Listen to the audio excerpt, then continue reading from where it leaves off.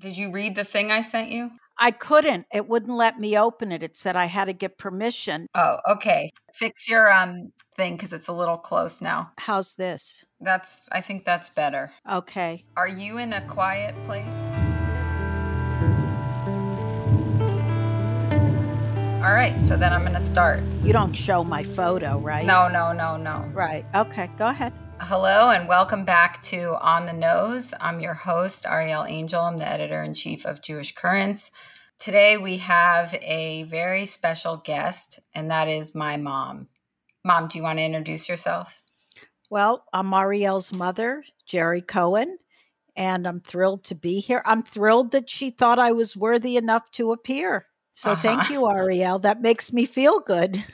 I asked my mom on this podcast today because I think she has a story that in some ways otherwise won't be told. And also that I don't see too many people in her position doing what she's doing right now. My mom has been a abortion rights activist for, 40 years. Well, let's see. I sort of started with this stuff in college, and I started college in 1970. But I'd say really heavily into abortion politics since the late 80s. She started her abortion fund, Women's Emergency Network, in what year was that, Mom? 1989. 1989. And it's still in operation today in South Florida, in Miami, where she lives.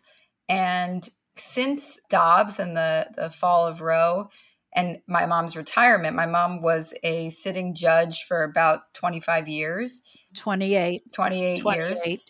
And since then, she's been getting very involved in the repro justice movement in Florida, where there is a 15-week ban in effect and where they may have more restrictions coming down the pike. And getting back involved in activism in a movement that has changed a lot, I think, since the late 80s, certainly since the 70s.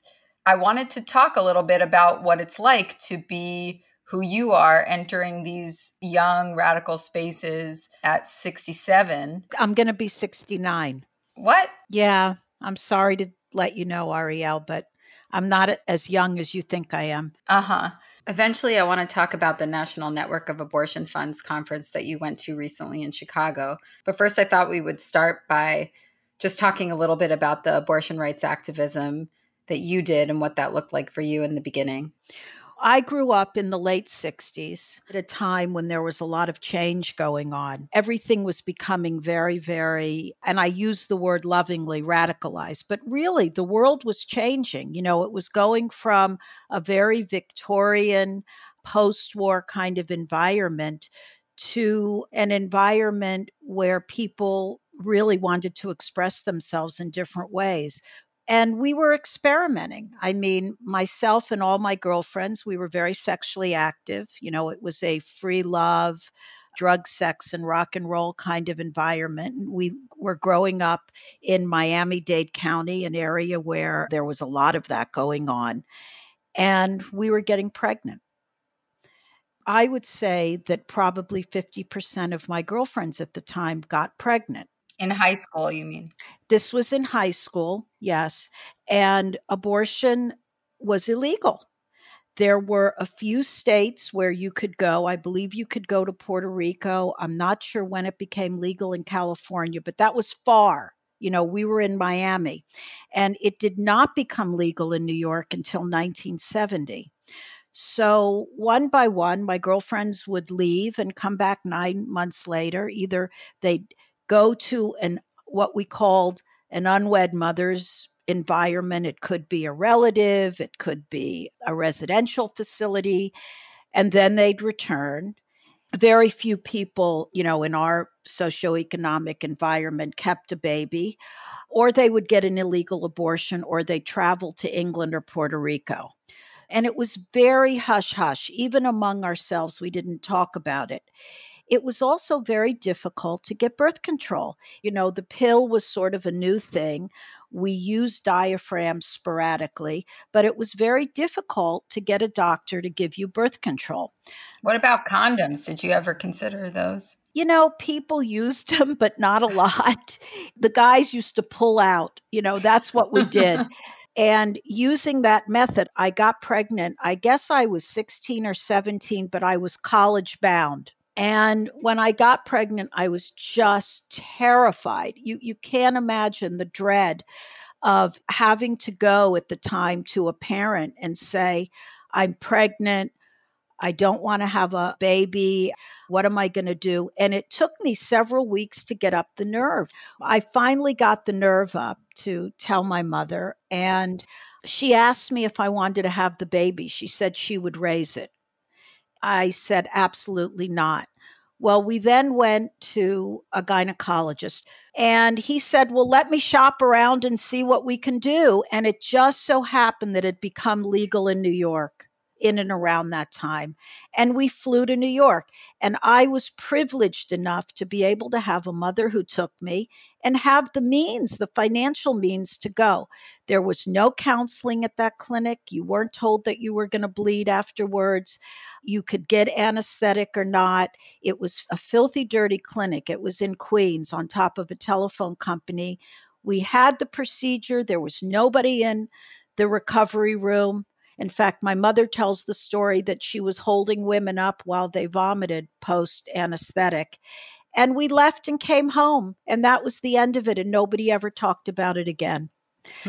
So I really didn't think much about it. I was on the college campuses and we were marching and advocating, marching against the war, advocating for abortion.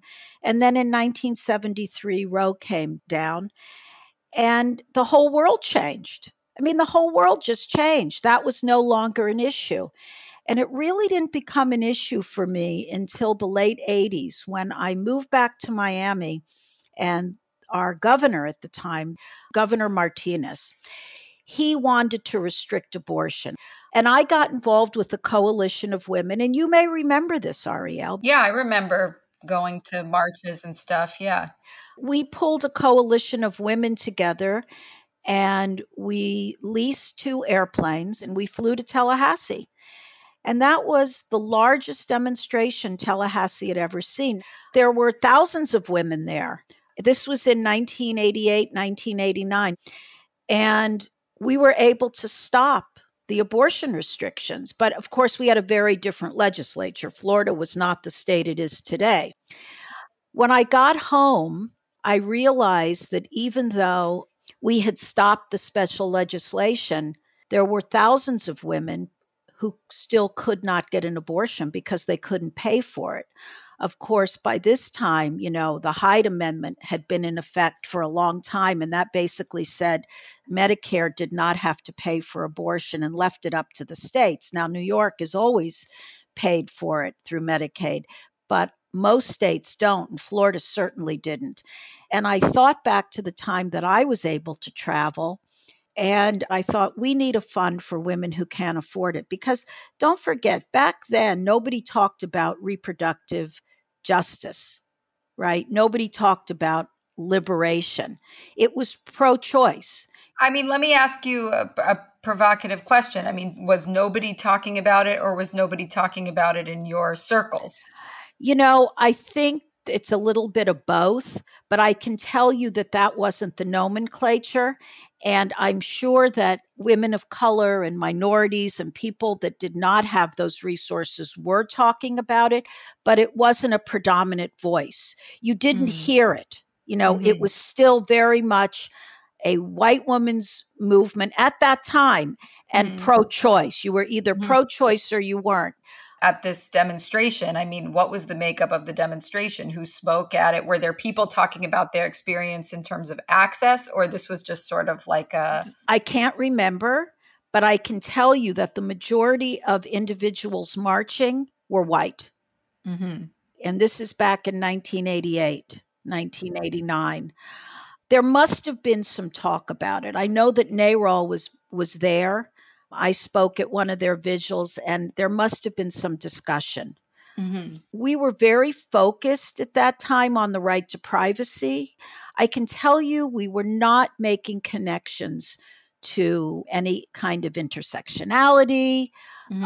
at least people in my sphere. Mm-hmm. And I started a fund and it grew. We had a lot of liberal legislators at the time. The community was ripe for it. The activists in town were very interested in it. Were there other funds in South Florida at the time? There was no other fund yet. Now there's two others as well. They're smaller, but they're there, and there's one in Tampa. But this was sort of the first fund in Florida. And Lynn Meyer was my co founder. We did it together. She put a lot of the work in as well. And we built it through donations, through auctions, and we started building a relationship with the clinics and helping women. Now, I have to tell you, this is a very, very interesting thing. I figured that the National Organization of Women, who we were working with on this march, I just figured they'd be a natural ally. And ultimately, they became one. But initially, they were against the fund because they felt that private individuals should not be doing what the government should be doing. Mm-hmm. And if you started a fund, you give the government a pass. Mm-hmm. So don't do it to force the government to do it. Mm-hmm. And of course, I disagreed with that premise. I didn't disagree that the government should be doing it. Of course, the government and insurance should be paying for it. But I didn't feel it was fair to hold women that needed access hostage to that idealistic philosophy. This is a very common argument in debates about mutual aid. And I think one that we're going to see again as people are going to be expected more and more to sort of fund the ability for women to get abortions. I mean, women and other people who get abortions. I think the question has occurred to a lot of people. I mean, how long are we going to be able to get people abortions just with our resources? It's not unlimited. And the longer that this goes on, the more abortion funds are drained unless they are consistently replenished over time. And, it's just not clear whether those resources are out there. I agree with you that we shouldn't hold women hostage in this situation. And also, it matters to be able to put the necessary pressure on the government. You can't let that pressure up. Right. And I think that you have to do both. But when I think of all of the thousands of women that we've helped to date and all the other funds across the country, because now a lot of these funds are very, very well funded. There's a fund in Florida that's extremely well funded, and we can pretty much cover the expenses now, not just for abortion care, but for travel and lodging and child care, et cetera. Do you think that's sustainable? Well, that's the thing. It's a constant struggle to raise money. We got a good influx of money right after the Dobbs decision. We're bracing ourselves for a complete ban in Florida. DeSantis hasn't said anything yet, but I think after the November election and the midterms, he probably will. Our legislature will meet in February, March. And I'm not hopeful because we have a very lopsided legislature. I also read that Florida has one of the highest abortion rates in the country. That's probably true. And we have very few counties that offer it. We have not only the 15-week ban, but you have to have a sonogram. There's a 24-hour waiting period, and there's minor notification and consent. So there are a lot of restrictions. So I wanted to skip forward now to your kind of re-involvement in this movement since your retirement a couple of years ago. It's a different world, right? Oh boy, it really is. I wonder if you could recreate, because you called me last weekend to tell me about this conference you were at. So tell me about the conference and also tell me what it's like to be you at that conference. I guess the first thing from a selfish perspective is that it reminds me how old I am, which I don't like to think about all the time, but I guess it beats the alternative. So I retired. It'll be 2 years in October, and I got back on the board of the Women's Emergency Network. And That's been an adjustment as well. I'm fighting with a lot of the women on my board, fighting with them for a more diverse board. And I want them to get out of this pro-choice mindset and get more into a reproductive justice lens. So what does that mean? Tell me what that means. Well, it's not just about can you get an abortion, but can you make a decision whether or not to raise a child? Do you have the resources to do that? Can you raise those children in an environment that's safe and healthy? There's just so many issues that play into that. Do you have access to good reproductive health care? Can you give birth to a child without being a statistic, as minority women sometimes are? And do you have access to doulas? All of the things that go in to a holistic, integrated environment. Can we help women travel? Can we get rid of the judgmental quality that I think our intake forms have with the clinics? Honestly, we need to bring in on our board a more diverse, younger group of people. Because when I went to this meeting in Chicago, I would say that other than one other woman who was in her 50s, early 50s, I was the oldest person there by probably 25, 30 years. People looked different than me. They spoke differently than me. So tell me about that. First of all, this is not a judgmental thing. It's okay, Mom. No, these women were just so right on and so smart. I mean, I was just so impressed with the organization they had, etc. And they were also, let me say, when I said something and they pushed back against me, they did it in a very, very inclusive, polite way. It's just the initial thing. You have to understand, I'm used to going to judicial conferences. Everybody's in business casual.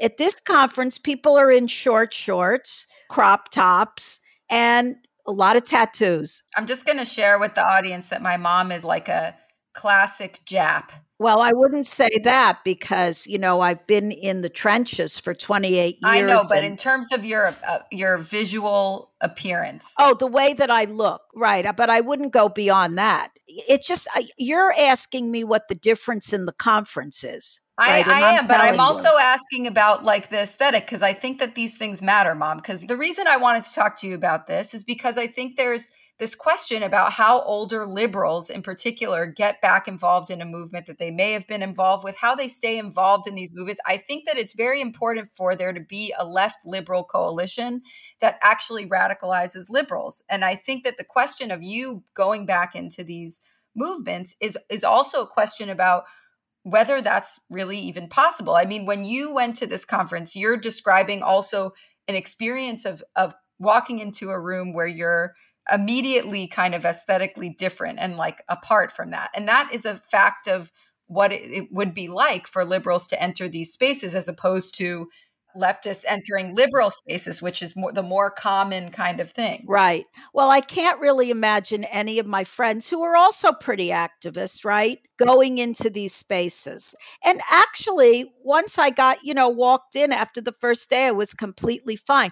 But I was very careful about what I said and how I said it. Like I was on eggshells. Tell me about that. Well, because there's this whole feeling out there, with the progressive left among everybody that if you say something and it's not politically correct, you could get yourself in trouble.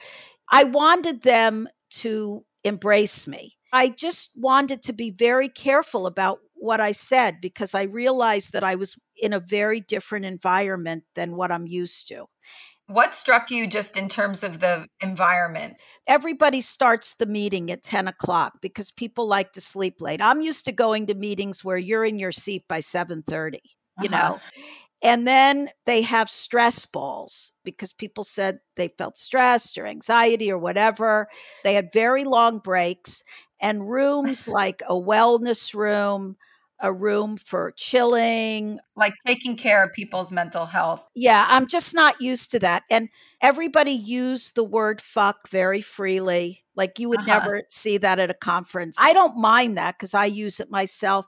Yeah, Mom, you curse a lot. I do, but not at meetings. Uh-huh. which I don't care. I actually really like that. And then there were t-shirts that said things like, moms who get stoned or use drugs get the job done, things like that. Like, it's just a different kind of environment. Even when I was much younger, the environments, the conference environments that I attended were just much more conservative. And nobody cared how you felt. Like, if somebody wanted to confront you or disagree with you, there was always a caveat. Like, this is coming from a place of love, and then if they confronted me, they would thank me for accepting it. I felt like saying, guys, I've been in a criminal and dependency court for 28 years. There is nothing you could say to me that's going to ruffle my feathers. Like, it's just a different way of being. And it's a very nurturing way of being in many ways, but it's not what I'm used to. I mean, did you end up appreciating it, or were you still feeling kind Yes, of? I did appreciate it, but I feel that it may be going a little too far. Uh-huh. Everybody's worried about somebody getting their feathers ruffled. Right. You don't like safe spaces or trigger warnings or that kind of thing. No, I think that in some instances, trigger warnings are important. I don't like banning people on campus from speaking. I'm a pretty solid First Amendment person. I don't want to alienate your audience. See, I'm very careful about what I'm saying. Why don't you just say what you're going to say? Okay. I think that some of what happens today, like, people are human. They make mistakes, they say things. And I've seen some professors that I know be completely ousted for saying things that they can apologize for. There's no apology. And that's something that I do object to. So tell me about like some of the language stuff, because you said that often you were confused. It didn't happen a lot, but it happened a few times. One funny thing is when we came in, everybody was using y'all. And I thought, oh, this must be a Southern group. And I really. Well, you know why they're saying that though, Mom? Why? Because you don't say you guys anymore, because you guys itself is gendered. And so instead of saying you all, which is the kind of gender neutral way of saying you guys, they say y'all. Okay, well, see, I didn't know that. You just taught me something. But I'm telling you, I thought they were Southern. Yeah, I mean, I think you've been actually, I know that initially there was some feelings that you had about not centering the word woman, for example. Hey, I'm putting my pronouns up. Uh-huh. And I had to look up like she, they. Uh-huh. I'm fine with it.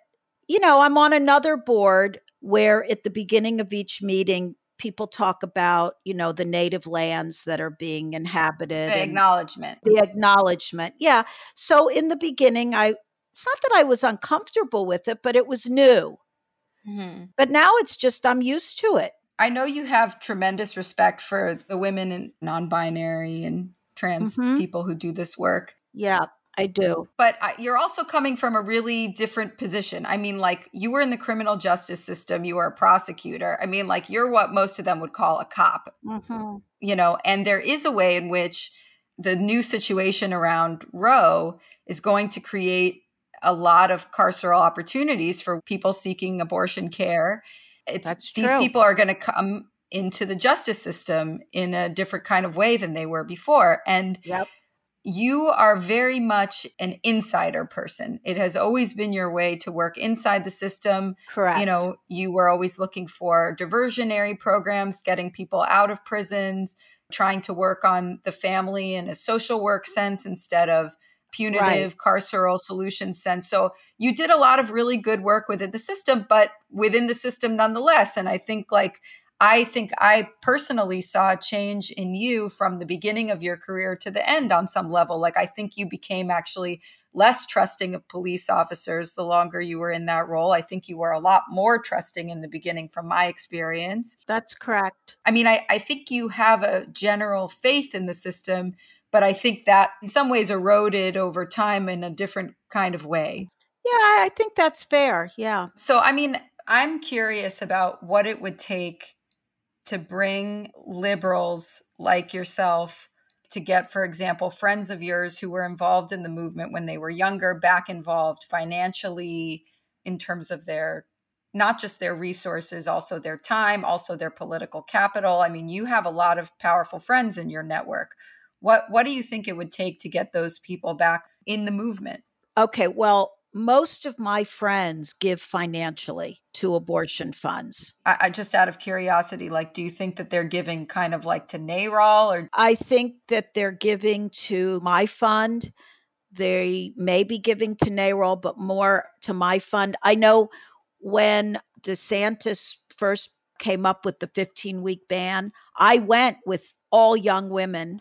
There were some older women, but mostly young women, to Tallahassee to protest. Several of my friends came, but a lot of them funded the trip Mm-hmm. for other women that couldn't afford it. So they are interested financially. I can tell you that most of them, though, really don't want to come out and demonstrate. They don't want to do the activist stuff.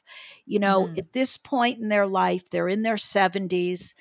They feel like they fought this fight. They're willing to do poll watcher work. They're willing to give money to pro-choice candidates.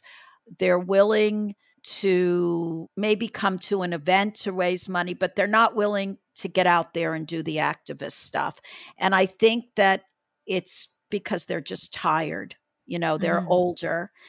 And I think that they just don't feel connected to the progressive movement, but they are willing to give money. And that's important. No, that's very important. I mean, that's arguably maybe that's their role in the movement, but Mhm. I do sort of also wonder because these are people who, if they don't have it now because they're too old, they are connected to institutional power. What would you envision them for them? Well, I don't know, I really don't know. What I do know is that it is partially about money, but it's also about having people in inside positions, both like in political positions and in institutions that are sympathetic to you, you know. Mhm. And a lot of the people who are in those positions are liberals. And I think a lot of those liberals, because of their sort of belief in the system and their sense that it'll sort of take care of itself or it won't go too far off the rails, are averse to more radical solutions. Yeah, there, Ariel, these people, these liberals, as you say, are not going to get involved in any kind of radical solutions. You know, I think that there are women like me who are going to stay in this fight no matter what. These are the hardcore, you know, these are women that have been in this struggle their whole lives. They will adjust to the younger part of the movement. They will shift to a reproductive justice, reproductive liberation lens, even though they may not speak the language. And they will stay in this movement. And there are groups of those women all over the country. The vast majority, though, of women in my age category, they're not going to get involved in this movement. They don't want to make that shift. They're not comfortable, but they're going to continue to give financially. I can tell you one thing. I raised a lot of money for this march to Tallahassee. It was not well organized, and there was a promise made that the women that gave $1,000 or more would get a thank you. They would get their name publicized. I know that's not why you should give. I understand that, but that's just the reality. There's got to be follow up. Otherwise, you lose people. And I think that that's something that some of the younger people could learn from us. I hear what you're saying. I mean, like, it's a very basic thing to thank your donors or to make your donors feel included. And if their role in this movement is just a financial role, then at least to honor that in some kind of way. But I do think that there's a question about how do you make sure that you don't end up back in a situation where those women and their sensibilities are driving some of the agenda, or like become a condition of the funding or whatever. But it sounds like you think that that's not really the case, that they're going to give no matter what. Yes, they are, because they believe in this. You know, most of these women remember a time before Roe v. Wade. Mhm. A lot of them have had illegal abortions. They remember the terror and what it was like. I just found out that my great-grandmother had an illegal abortion. I never knew that. Whose mother would? Your grandmother during the Depression, Bubby told me that. Oh, you know what? You just told me something I didn't know. Yeah. See, that's very interesting. Apparently she told Bubby that. Oh, so I think that, they're not going to drop out of the movement, and they will go to like a demonstration. Like, they'll go to Washington and march. Are they going to do something more radical than that? No. The other part of this is if you ask 100 of them, if they understand that the movement has transitioned into reproductive justice or reproductive liberation, they would not be able to tell you what that is. Yeah, I mean, I guess the real question is, are you afraid of them being turned off, for example, by like not using the word women, for example? Well, no, no, Okay. no, Well, that's good news.